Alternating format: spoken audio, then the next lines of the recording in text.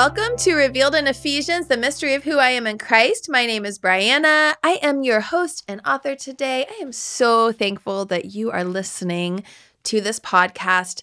There are also video resources available on my website, briannanai.com. And if you're listening to this on my website, you can actually go to Podbean, Podbean, and add that app.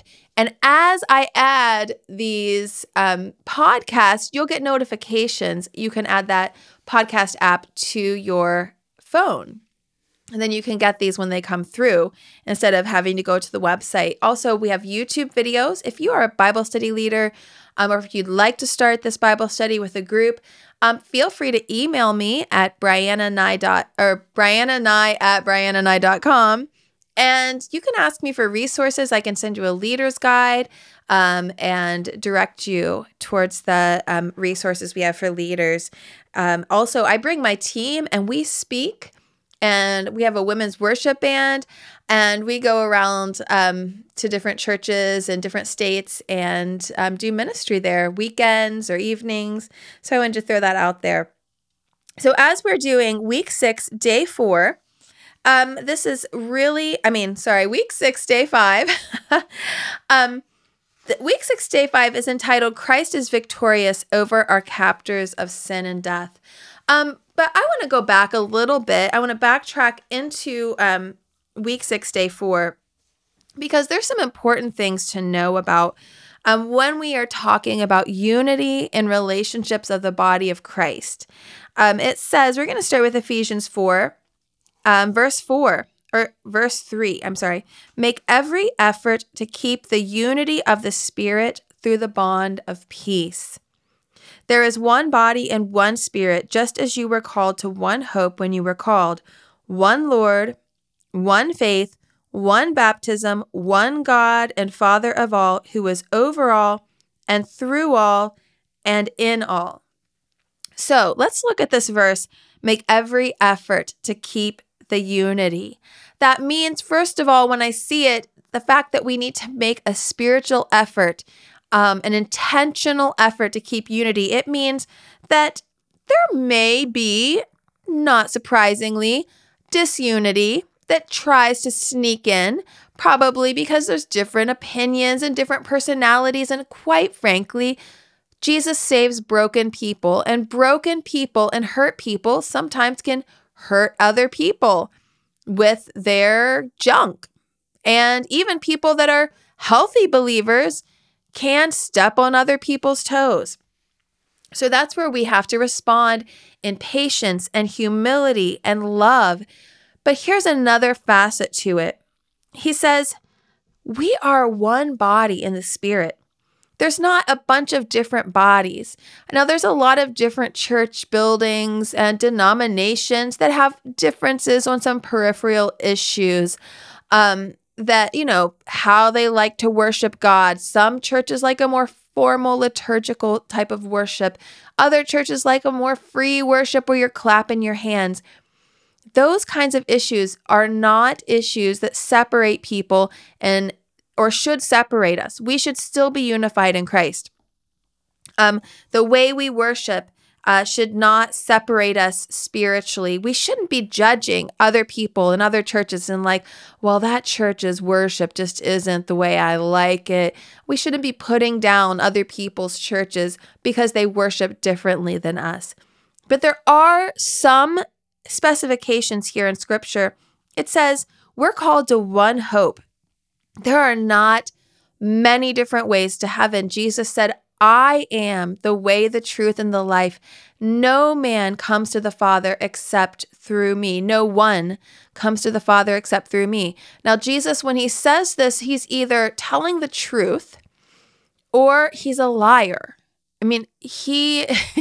He's saying, I'm willing to bet my life on it that I am the only way. And when he asked the Father in the Garden of Gethsemane, on Monday, Thursday, or Friday, it was in the nighttime between those 2 days, he said, if there is any other way that your will can be done, that these people can be saved, please do it.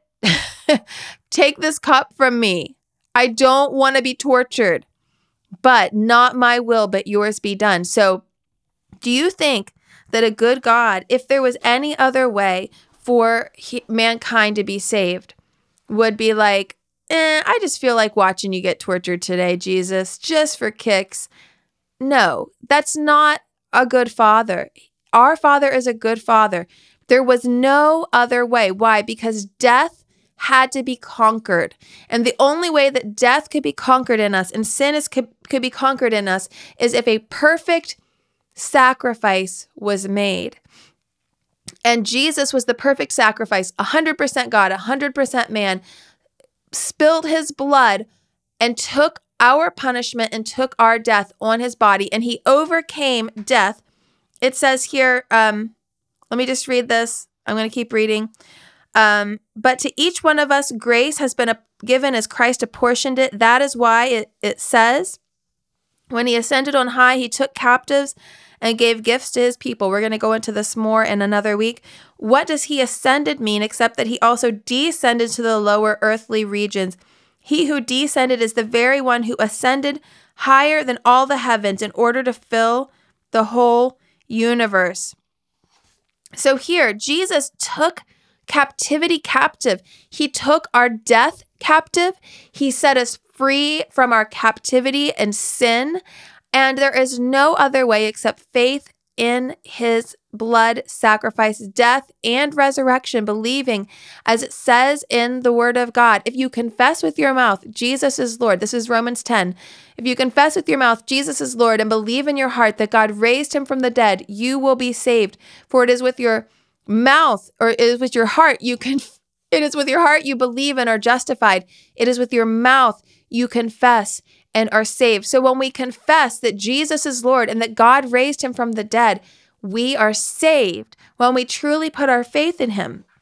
But we have something happening, and it's not surprising because it's prophesied in many books in the New Testament. In Matthew, Jesus said that when his disciples asked him, what is going to happen? What are the signs of your return?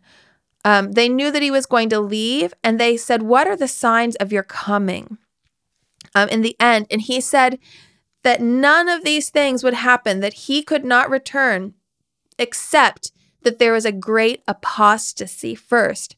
And he prophesied that there would be a great apostasy. What is apostasy? A turning away from truth, a turning away from those core beliefs in faith in Christ. You have churches now, brick and mortar buildings. These are churches that housed the Great Awakening. These are churches that saw miracles and have done good work for the Lord and his kingdom. But now that there are new people in charge of some of these organizations now of men, and they are saying, it doesn't matter if you believe in Jesus or not. Everybody, any background can go to heaven. Well, I hate to tell you, but a lot of backgrounds don't even believe in heaven. Atheists don't believe in heaven. Buddhists don't believe in heaven. Hindus don't believe in heaven. There are many, many different versions. And for example, Mormons don't even believe in heaven the way that Christians believe in it in Scripture. So you have to say, how can all of these be correct? They cannot be correct. So does God want us to be militant against people who don't believe what we believe? No. The answer is zero, no, nada. He doesn't want us to be militant. He still wants us to be peaceful. He still wants us to be humble. He still wants us to be patient. He wants us to be loving towards people that believe differently. Why? Because he cares for everyone. God doesn't want anyone to perish, and he wants us to share the truth of Christ with people. But does that mean that we pretend that what they believe is spiritually correct? That's intellectually dishonest. In fact, one of my favorite books, Seeking Allah, Finding Jesus by Nabil Qureshi. Now, he has passed away, but is a fantastic gut-wrenching book that talks about Nabil's journey from a devout, peace-loving Muslim family. A very peaceful, this family is so committed to the Quran and so committed to serving Allah in their own Muslim way that it makes most Christians look irreverent and dishonoring to God and to Jesus. So when you read that book, first of all, you're going to feel extremely convicted. Secondly, one of the things he noticed is he didn't believe Christianity was true because he said, it doesn't seem like Christians believe it's true. He didn't believe that anybody, first of all, knew how to defend their faith, and none of them cared if he was going to hell. And he said, I know what the Christian beliefs are, and I know that people who are Christians believe that Jesus is the only way to heaven. And he said, so if they actually believe I'm going to hell, why don't they care? Is one of the things he said. Why don't Christians care that people separated from God for all eternity would be in hell? He said, it's intellectually dishonest and it's not loving if you actually believe in Jesus to say it's okay to teach there are many ways. In fact, it actually smacks in the face of everything that Jesus teaches and everything he gave his life for and everything that he has been raised up for. And so you are going to see this. You'll see this playing out in churches right now in America, where there are churches where you have half of the denomination believes one thing and the other half believes something unscriptural. One half will believe scripture, the other half will believe something completely unscriptural, and you see a conflict. Is that wrong? Is that conflict wrong? No, that conflict is not wrong, because it's not wrong for Christians to say, all right, I'm sorry, this is not biblical and this is not at all what Jesus wants. Now, should they be evil? Should they be wicked towards one another? Should they call names? Absolutely not. No, they should not. And still, in conflict, you still should have a peace-loving approach and not be name-calling and slandering. Let's take this down a notch into a personal relationship. So if you have a spouse that's an alcoholic, does that mean you just enable that alcoholic to be in their lifestyle? No, that doesn't mean you enable them, but you can relate to somebody in your family or someone you know who is an alcoholic in a peace-loving way without enabling them. And there are many different ways to do that and have a loving attitude towards the person without not hating the person. God does not hate the person, if that makes sense. And so when you come to these issues, if it disagrees with this statement, if there's a church that disagrees, there is one body, one spirit. So one body of Christ, one spirit, one hope, one Lord, one faith, one baptism, one God and Father of all, who is over all and through all and in all. You need to be concerned when people stop believing these core beliefs of Christianity and say they're a church. It's not. The church is the ecclesia in the Greek, the body of Christ all over the world, whether it's just in one building. It doesn't matter what building you're in. It doesn't matter what denomination title is over top of the church. As long as they believe in Jesus Christ, in these core beliefs, and they believe in God's word, they are part of the ecclesia. As long as they're filled with the Holy Spirit, sealed with the Holy Spirit, that is a sign. That is a sign that those people love God.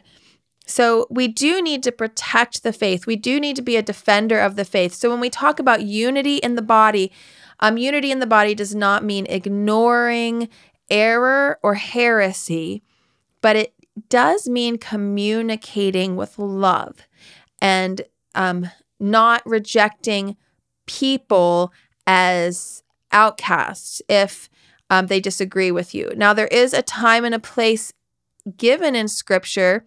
For example, if someone is, if there's a pastor that is caught in adultery, yes, they should be removed from their pulpit.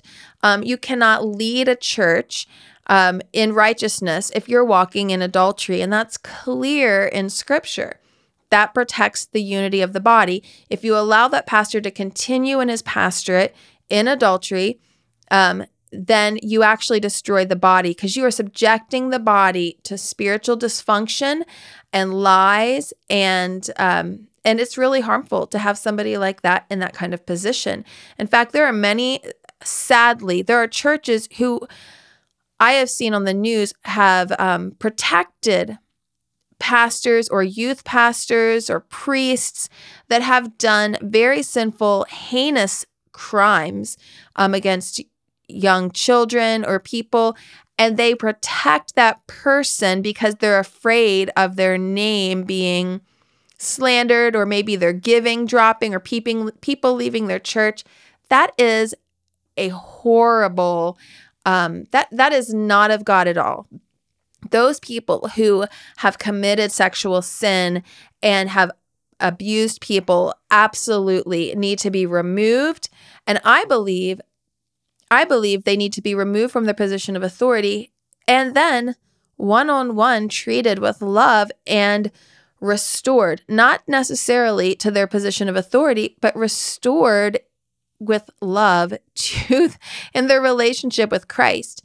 A lot of times we look at this, that kind of thing, if a pastor commits adultery, and we just slander him, and yes, he needs removed immediately. It does not need to be treated like it's not a big deal, but he needs to be challenged on his sin, and he needs to have an opportunity to repent. And I think the best ways for that to happen is if he is, his privacy is protected, his family is protected. We've recently seen a famous blogger, Lisa Turkist, whose husband, her husband had left her, but then they were reunified and healed. Their marriage was healed. So God can heal marriages even in the face of adultery, but it needs to be done in love. So you see that you can have peace and unity, but sometimes there's a time where there's walking through biblical discipline, and there's walking through biblical standards, and that protects the whole entire body. So I know this has been a little longer today, but I wanted to really explain this because it's extremely important to understand that unity and peace does not mean singing Kumbaya and pretending there's no differences. It means unity and peace in Christ, in the church, and holding people accountable in love. Now, if somebody refuses to be held accountable, you can't force them to be held accountable, but you definitely can keep them from being in a position of authority over people. Like, you can definitely keep the sex offenders out of the church. You can definitely keep them out of the pulpit or the priesthood. And if they refuse to get help and they refuse to repent, you definitely do not allow them back around your congregation and near anybody that needs protected. So I'm going to leave that there, and I hope that you have a blessed day. And next week, we're going to be getting more into the body of Christ and relationships and what it all looks like, the way the beautiful bride of Christ that Jesus died for and rose again to give us power and unity. So have a blessed week, a blessed weekend, and we'll see you next week.